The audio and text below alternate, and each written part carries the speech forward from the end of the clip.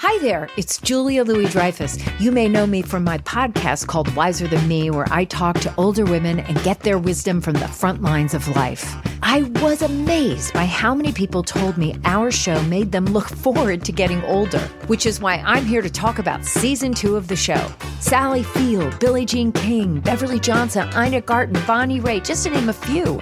All hail old women. Wiser Than Me season 2 is out now from Lemonada Media. This is Merriam-Webster's Word of the Day podcast for Saturday, October 8th.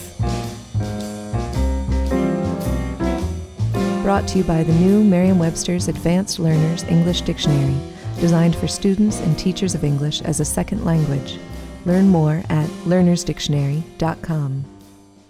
The word of the day for October 8th is nutmeg, spelled N-U-T-M-E-G. Nutmeg is a noun that means an aromatic seed produced by an evergreen tree native to the Moluccas, also the ground seed used as a spice. Nutmeg can also mean a tree yielding nutmeg. Here's the word used from an article by Jennifer Justus in the Tennessean. She spices sweet potatoes with cinnamon and nutmeg and gives a pan of broccoli dressed with hardly anything more a quick trip in the oven. Nutmeg is native to the Moluccas, Indonesian islands in the Malay Archipelago of Southeast Asia. The word nutmeg, however, comes from Old Occitan, a Romance language spoken in southern France during the latter half of the Middle Ages.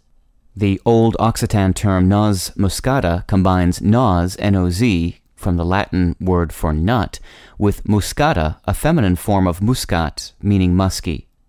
The history of muscat can in turn be traced back through late Latin, Greek, and Middle Persian to a Sanskrit word meaning mouse.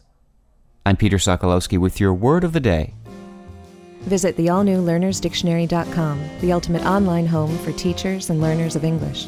A free online dictionary, audio pronunciations, custom study lists, and interactive exercises are available now at learnersdictionary.com.